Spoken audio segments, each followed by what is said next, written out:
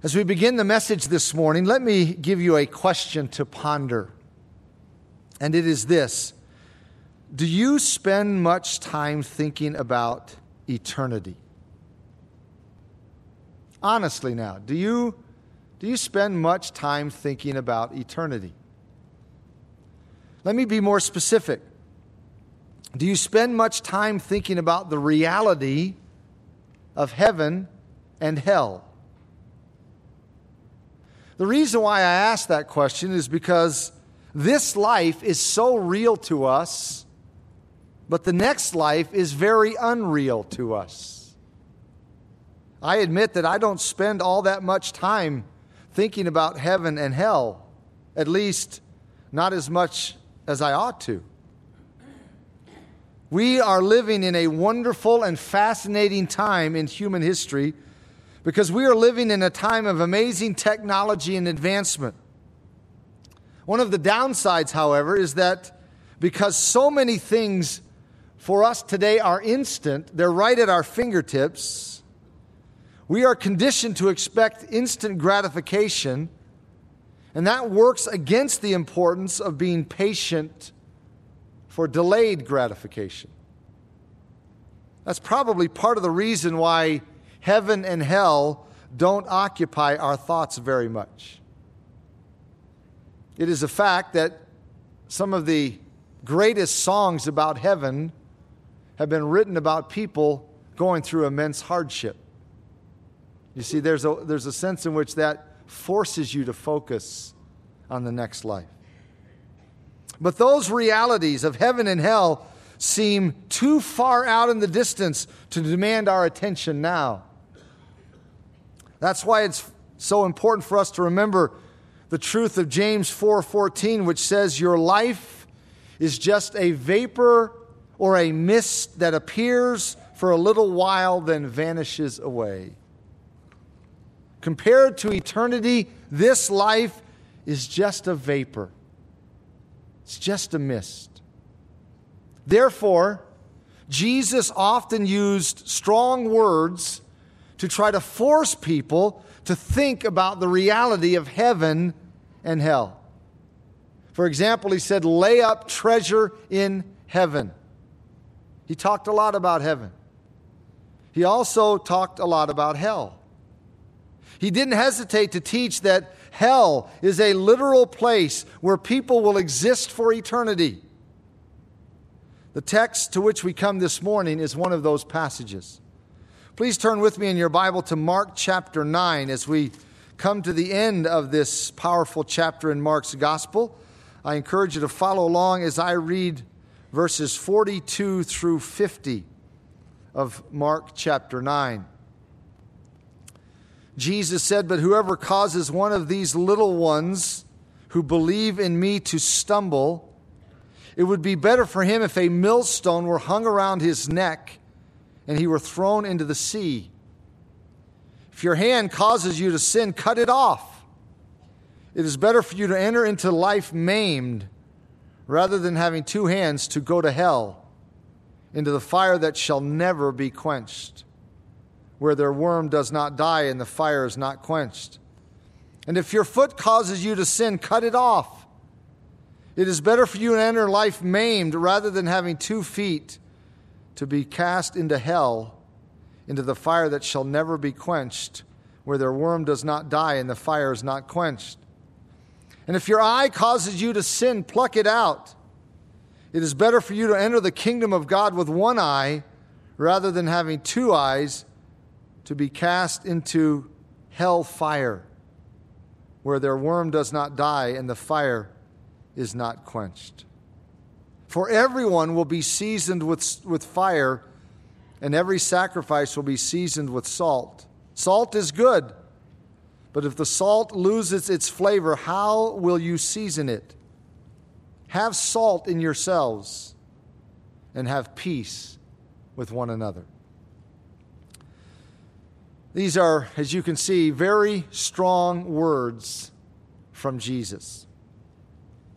This strong passage from Jesus comes right on the heels of 2 very important incidents in the lives of the disciples. In verses 33 through 37, they were arguing over who is the greatest. So Jesus had to address their wrong attitudes by directing them towards servanthood. Then, in verses 38 through 41, they revealed a heart of prideful exclusivity by trying to forbid someone from ministering for the Lord simply because he wasn't from their group. So Jesus had to address that wrong attitude also. And those two stories have, of course, preoccupied our thinking the last 2 weeks. That would explain why Jesus ends this passage with the brief command, and have peace with one another. They weren't at peace with each other when they were arguing over who was the greatest. And they weren't at peace when they were trying to forbid another Christian brother from ministering for the Lord in a way the Lord approved. So Jesus told them to have peace with one another. But before he gets to that point, he seeks to lift them above their pettiness by giving them an eternal perspective, an eternal scope of things. He wants them to see how petty their arguments were in light of the reality of eternal hell. You see, when we lose sight of the reality of heaven and hell, it's very easy for us to get bogged down in petty issues that really pale in light of eternity. So Jesus seeks to refocus his men by reminding them that the issues of life that are most important are those that have eternal consequences and eternal ramifications and eternal implications. Those are the things that ought to preoccupy our attention, not the petty things we often get focused on in life. So that's the motivation behind these strong words of our Lord. He wants to give his men a bigger picture, an eternal perspective, an eternal dimension on how to view life. Notice how he begins in verse 42. He says, "But whoever causes one of these little ones who believe in me to stumble, it would be better for him if a millstone were hung around his neck and he were thrown into the sea." Wow, that is strong, is it not? A millstone was a large stone used for grinding grain. Some were so large that it took an animal to move it, or an animal to turn it in place to grind the grain. So when Jesus talks about something like that being hung around someone's neck and the person being thrown into the depth of the sea, then you know this is serious. Gentiles used this form of execution, and therefore it was particularly repulsive to the Jews. So Jesus made this strong statement purposely to shock and grab the attention of all who heard it, or those who would eventually hear it, and those of us who would eventually read it. Don't cause his little ones to sin. Don't cause children to sin. Sin is so serious that we ought to go to whatever lengths necessary to deal with it and eradicate it from our lives. Beloved, these are strong words to those who would cause the Lord's people, the Lord's little ones, to sin. Woe to those who encourage their Christian spouse or children to lie or cheat. Woe to those who try to force their Christian employees to lie or cheat. Woe to those men who try to seduce a Christian woman into immorality or vice versa.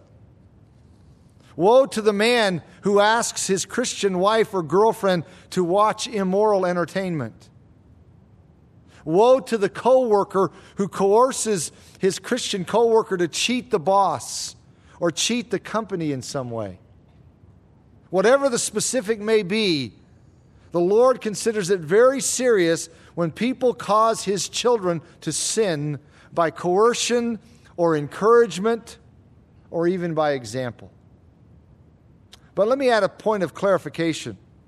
In saying this, Jesus is not suggesting that when we sin at someone else's prompting or prodding or temptation, that somehow releases us from responsibility. No. In other words, Jesus is not saying that when other people prompt us to sin by their actions or by their words or by their enticements, that means we are not responsible for our choices. Not at all. We are responsible for our own actions. We are responsible for our own choices. Granted, people may lure us into sin or even push us into sin and thereby cause us to sin. But that doesn't take away from our own responsibility. So we dare not use the words of Jesus here to excuse our actions by saying, well, it was his fault because he caused me to sin by such and such. There may be, on occasion, some truth to that statement. But that doesn't mean we are innocent. We are responsible for our choices. We are responsible for our own actions and reactions. However, that doesn't minimize the warning that Jesus gives here. Those who push the Lord's little ones to sin, or tempt them to sin, or entice them to sin, or lure them into sin, or cause them to sin in any way, face a severe judgment, which is why Jesus adds the next verse. Verse 43. He says, if your hand causes you to sin, cut it off. It is better for you to enter into life maimed rather than having two hands to go to hell, Gehenna, the Greek word, lake of fire, into the fire that shall never be quenched. This is not the first time Jesus said something like this. He used very similar wording in the Sermon on the Mount when he referred to the importance of dealing with lust in a severe manner. And now he uses the same kind of terminology in relation to any sin. He is basically saying this, that you and I should go to whatever extent necessary to conquer sin in our lives. Obviously, we need to recognize that Jesus is using hyperbole when he talks about cutting off your hand. Jesus made it clear throughout his ministry that sin is a problem in the heart. That's where it begins. He says, out of the abundance of the heart comes forth all of these things. So cutting off your hand isn't really going to solve the problem, because then you would simply sin with the other hand. And if you cut off both of your hands, you could still find other ways to sin. So the point Jesus is making here is that we should go to whatever extent necessary to conquer sin. Whatever you have to do to conquer sin, do it. It doesn't matter how costly it is. It doesn't matter how inconvenient it is. It doesn't matter how radical it is. Jesus said, deal with it radically. The fact is, some people are so in love with their sin and so enslaved to their sin that they are not willing to let go of it to turn to Christ in faith. So Jesus adds this warning. It is better for you to enter into life maimed rather than having two hands to go to hell, into the fire that shall never be quenched. If some sin is holding you back from the kingdom, then you better come to grips with it and do whatever is necessary to turn from it, to turn to faith in the Lord Jesus Christ. It's a high price to pay to be cast into hell because you weren't willing to let go of sin to turn to Christ. I was recently interacting with a man via email, a man who was pursuing a relationship with a married woman. And he said to me in this email interaction, well, basically this is an exact quote, if I end up going to hell because of this, so be it. What idiocy. What lunacy. And the amazing thing about it is that I had not even brought up the subject of hell at all in our interaction. But that is exactly the kind of person that Jesus is addressing here in this text. The person who would hold on to his sin even if it means going to hell. Verse 44 reads, where their worm does not die and the fire is not quenched. This verse, and verse 46, isn't in some of your Bibles, depending on what translation you have, because it isn't in many early manuscripts. It does occur down in verse 48, which is a quote from Isaiah 66:24. So we'll talk about it when we get down to verse 48. But just in case we haven't gotten the message by now, just in case this hasn't been strong enough already, and just in case we haven't seen how serious this matter is to Jesus, he adds the next statement, verse 45. And if your foot causes you to sin, cut it off. It is better for you to enter life lame rather than having 2 feet to be cast into Gehenna, hell, into the fire that shall never be quenched. Here, Jesus continues to push the principle of radical amputation to show how seriously we ought to take all sin. Sin is serious, beloved, whatever the sin is. It should be taken seriously, never minimized, never trivialized.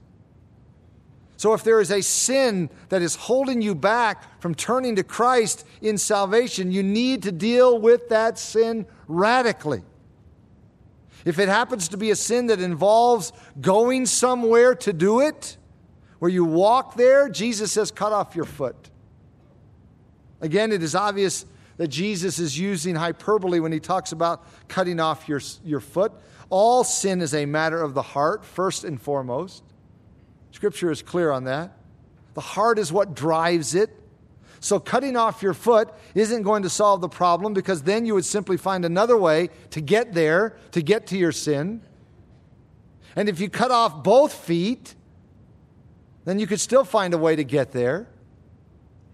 So the point that Jesus is making here is clear. We go to whatever extent necessary to conquer sin, whatever it happens to be. Sin is a grievous thing. It is an enslaving thing.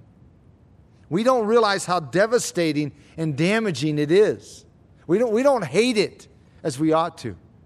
It may even just be a nuisance to us, and we think, man, I wish I could quit this or stop that, and we may just see it as a nuisance and not really hate it as we ought to hate it.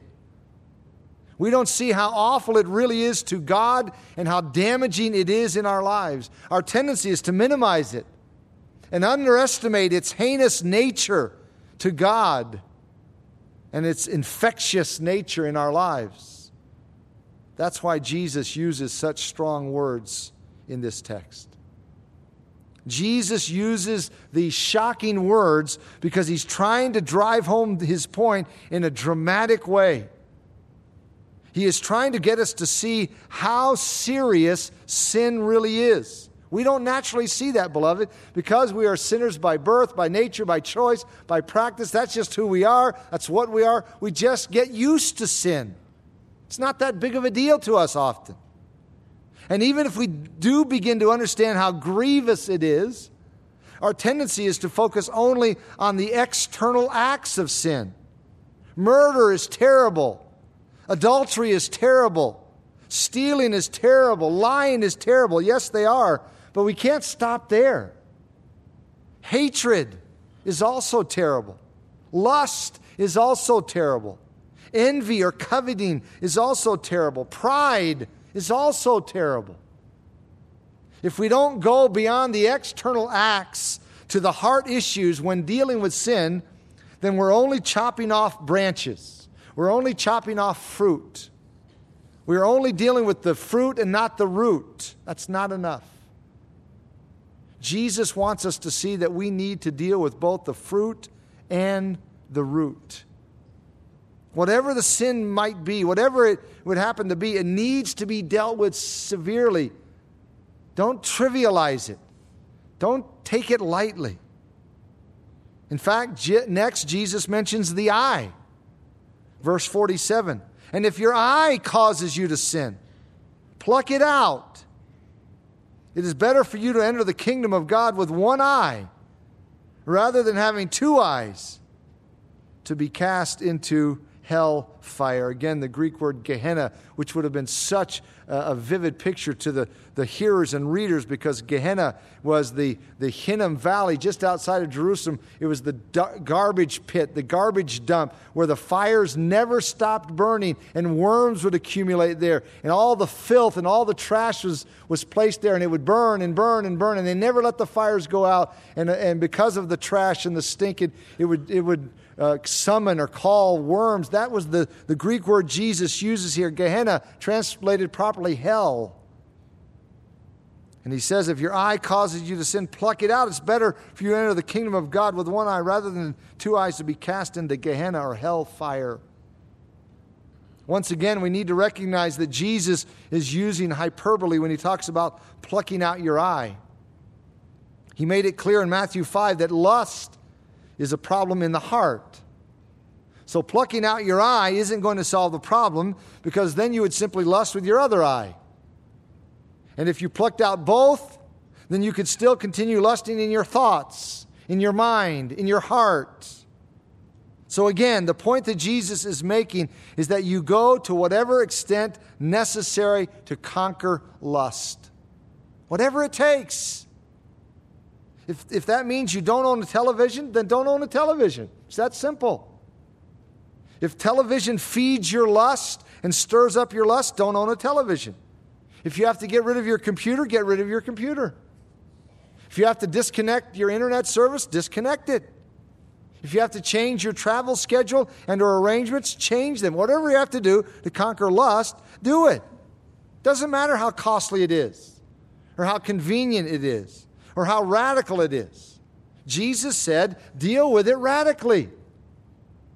I can remember a couple years ago working with a man who had this enslavement, lust, pornography.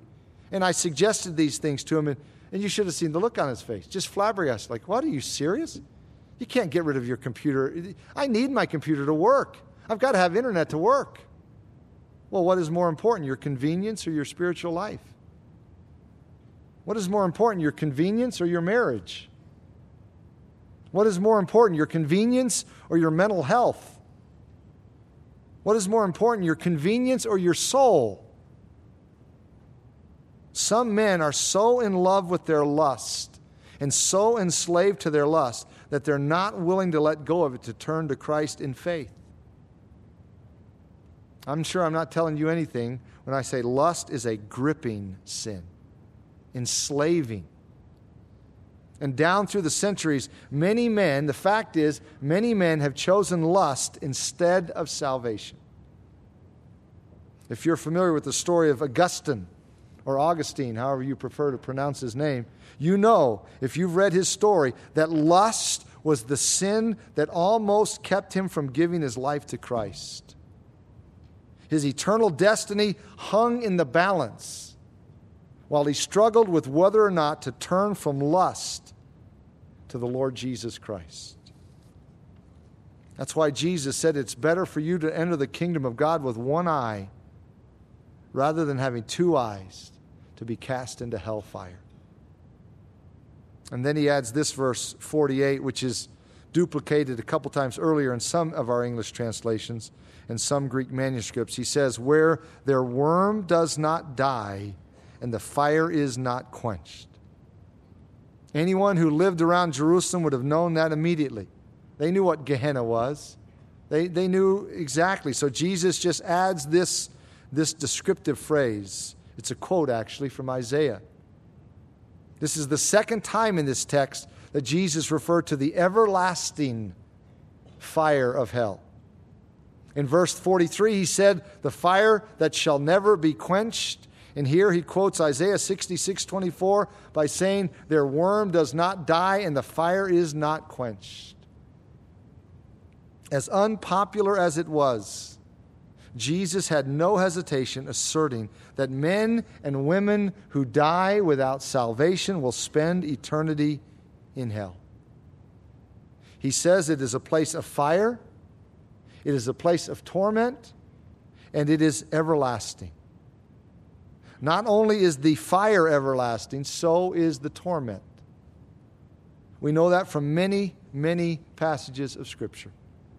For example, in Revelation 14, 10 and 11, it says of the one who refuses Christ, he himself shall also drink of the wine of the wrath of God, which is poured out full strength into the cup of his indignation. He shall be tormented with fire and brimstone in the presence of the holy angels and in the presence of the Lamb, and the smoke of their torment ascends forever and ever, and they have no rest day or night. Revelation 20, verse 10 describes the fate of unbelievers by saying, quote, and they will be tormented day and night forever and ever. In Matthew 8:12, Jesus said, there will be weeping and gnashing of teeth. That last part of that phrase is a fascinating description, gnashing of teeth, because it's difficult to know specifically which direction that gnashing is going. What I mean is, some people believe that it's a reference to gnashing of teeth in writhing pain, while others, based on some passages, think that it is referring to the gnashing of teeth in the sense of defiance against God. Or maybe it's both. People will gnash their teeth in pain and gnash their teeth in defiance of Almighty God for his judgment.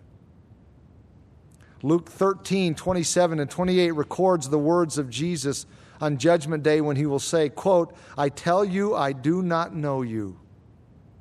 Depart from me, all you workers of iniquity. There will be weeping and gnashing of teeth. Jesus also described hell as a place of outer darkness. Several times he used that phrase, outer darkness. You know, it's not uncommon to hear unbelievers make the comment, I want to go to hell so I can party with my friends. Listen to me. There won't be any partying in hell, and there won't be any friends to see for interaction, because hell will be outer darkness, pitch black darkness. In Matthew 25:41, Jesus said that God did not create hell for people. He created it for the devil and his angels. Yet people will end up there because they love darkness rather than light.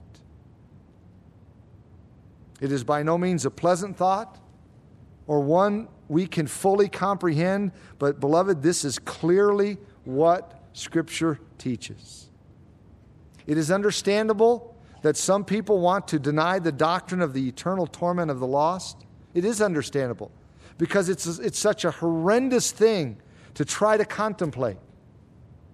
But even though it's understandable that people want to believe in a second chance, or people want to believe in annihilation, that is, that people will be in hell just for a while, then they'll cease to exist, even though it's understandable that people want to go there and they're thinking, say, oh, maybe God will change his mind and there'll be a second chance, or maybe they'll just be consumed, that is just not defensible biblically.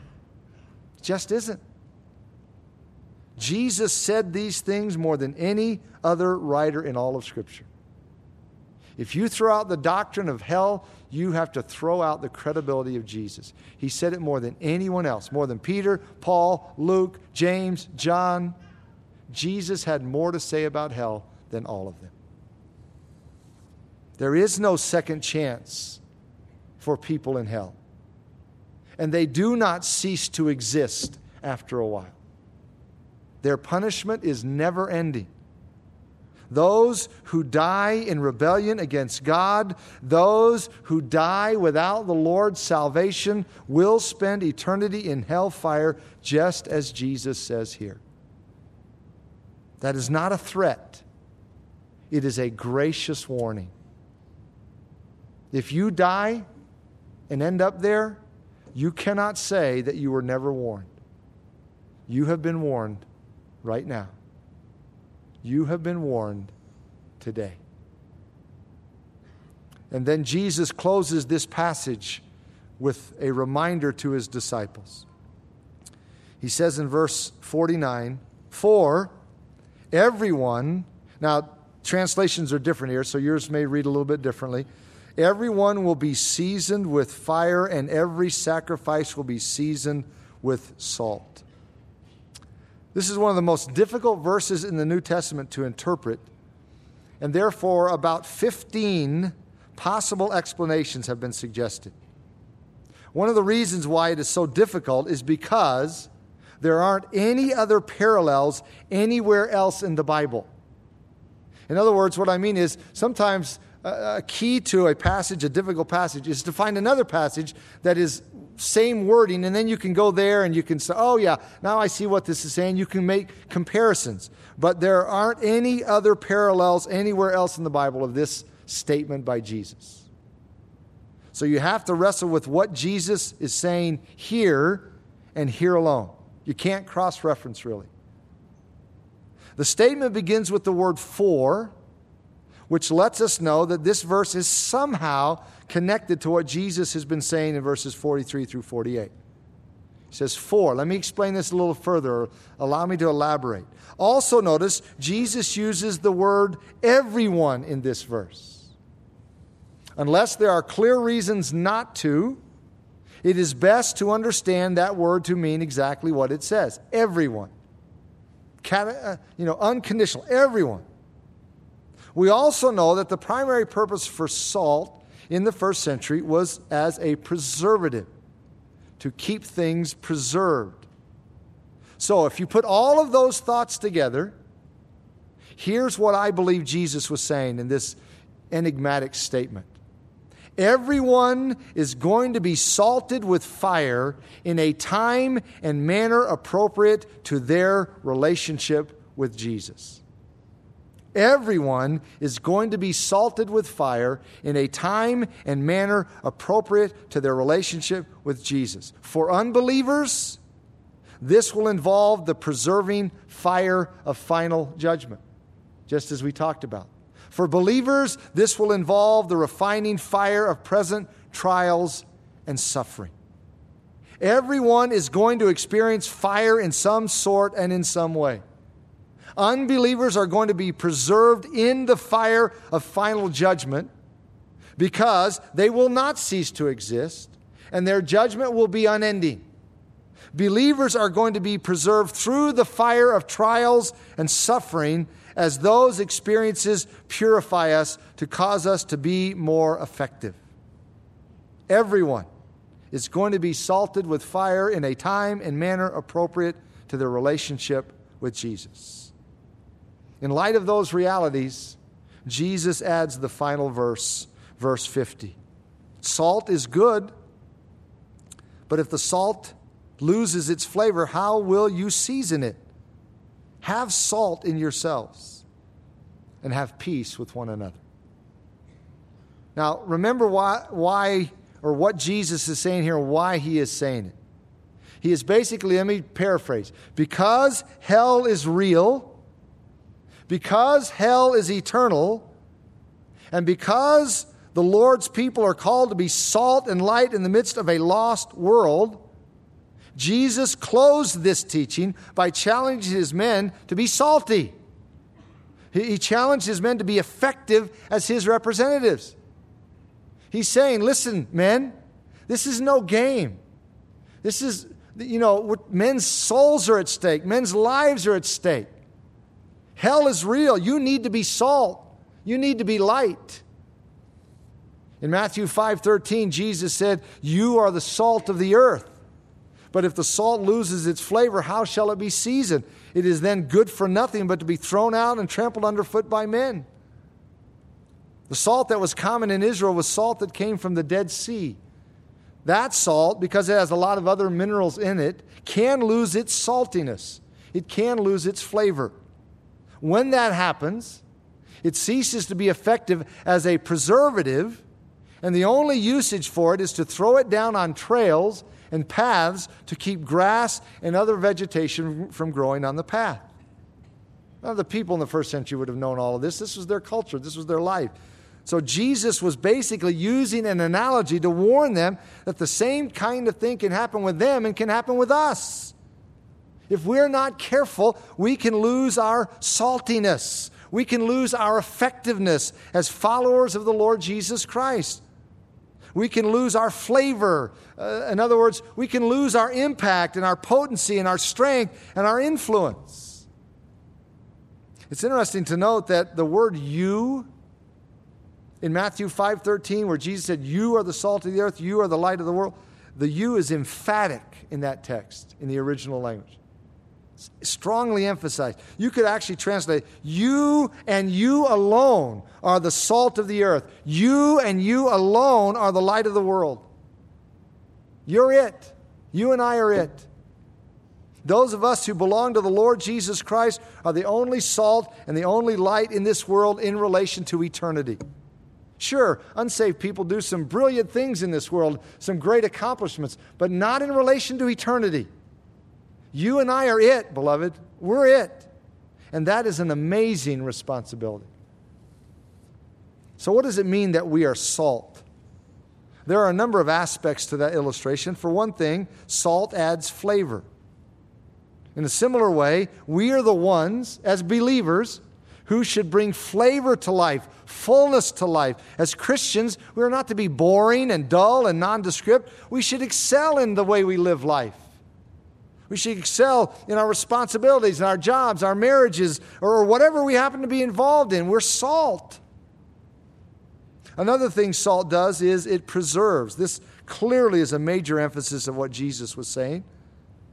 And he was reminding us that we are a preserving influence in the world, in your company, in your neighborhood, in your school, in whatever circle. You are to be a preserving influence. Our lives and our influence hold back the tendency of those around us to continue to spiral downward or go the wrong direction. We are salt.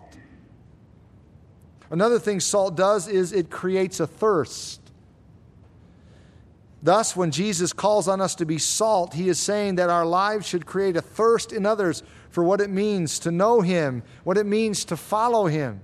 As people see the difference in our lives, the difference that Christ makes, that often creates a thirst in them, an intrigue, an interest in them to know why we are different. What has made the difference in our lives? The Lord has. So our lives should point others to the Lord. Thus, Jesus says here in verse 50, have salt in yourselves.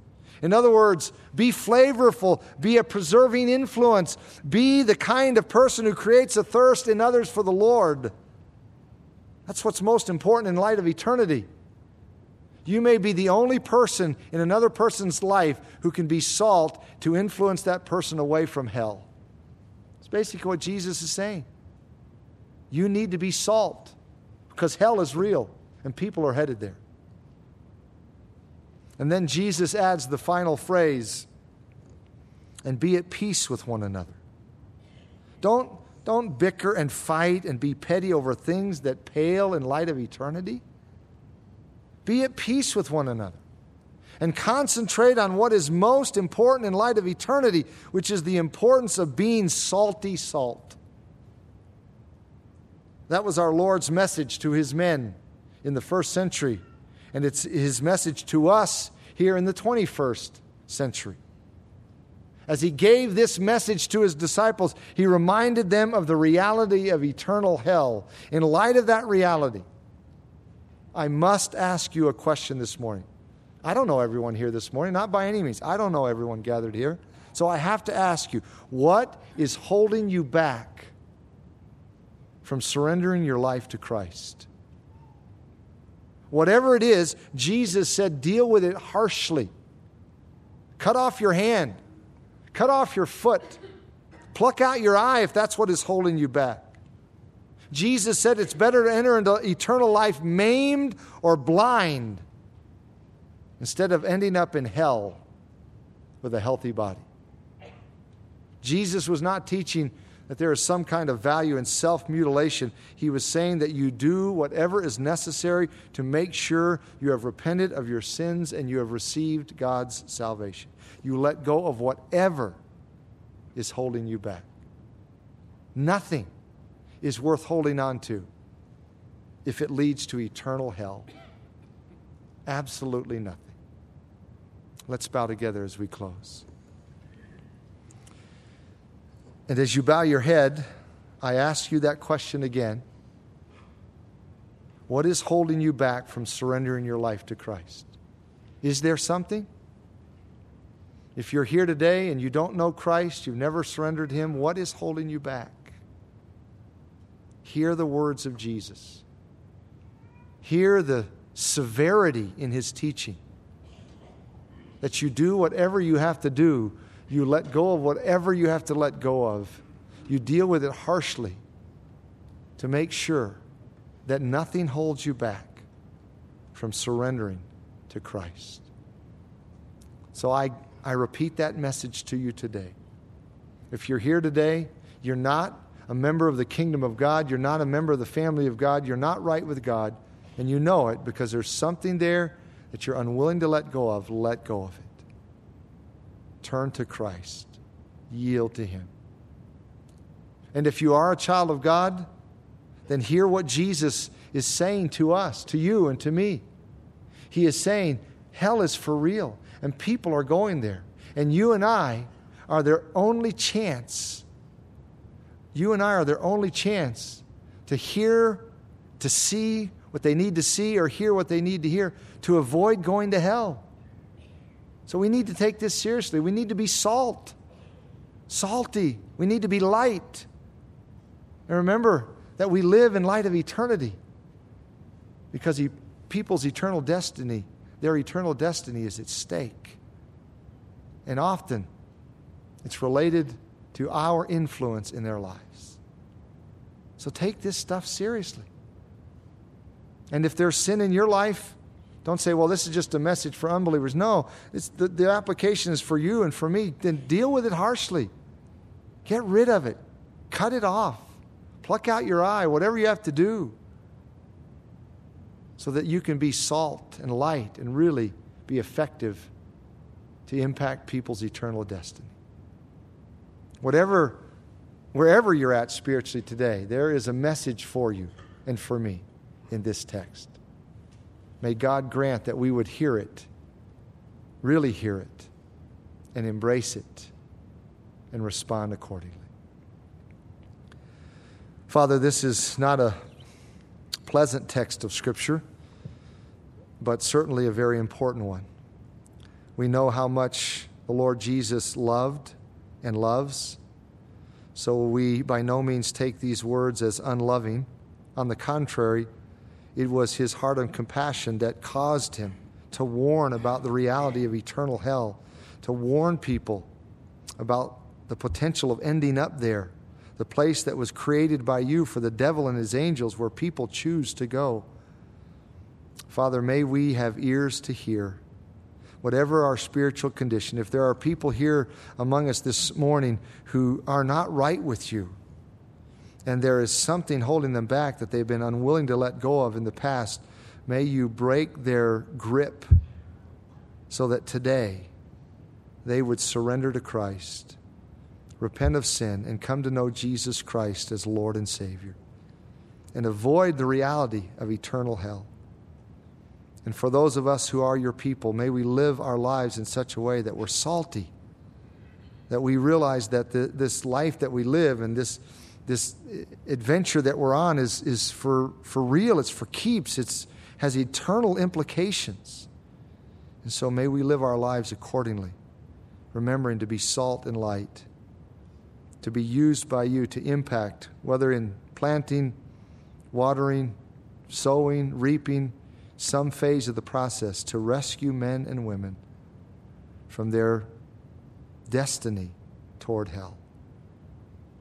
Father, may we take the words of Jesus as seriously as he intended them when he spoke them and when Mark recorded them under the inspiration of the Holy Spirit. Use your word in our lives this day and in the days ahead. We pray in Jesus' name. Amen.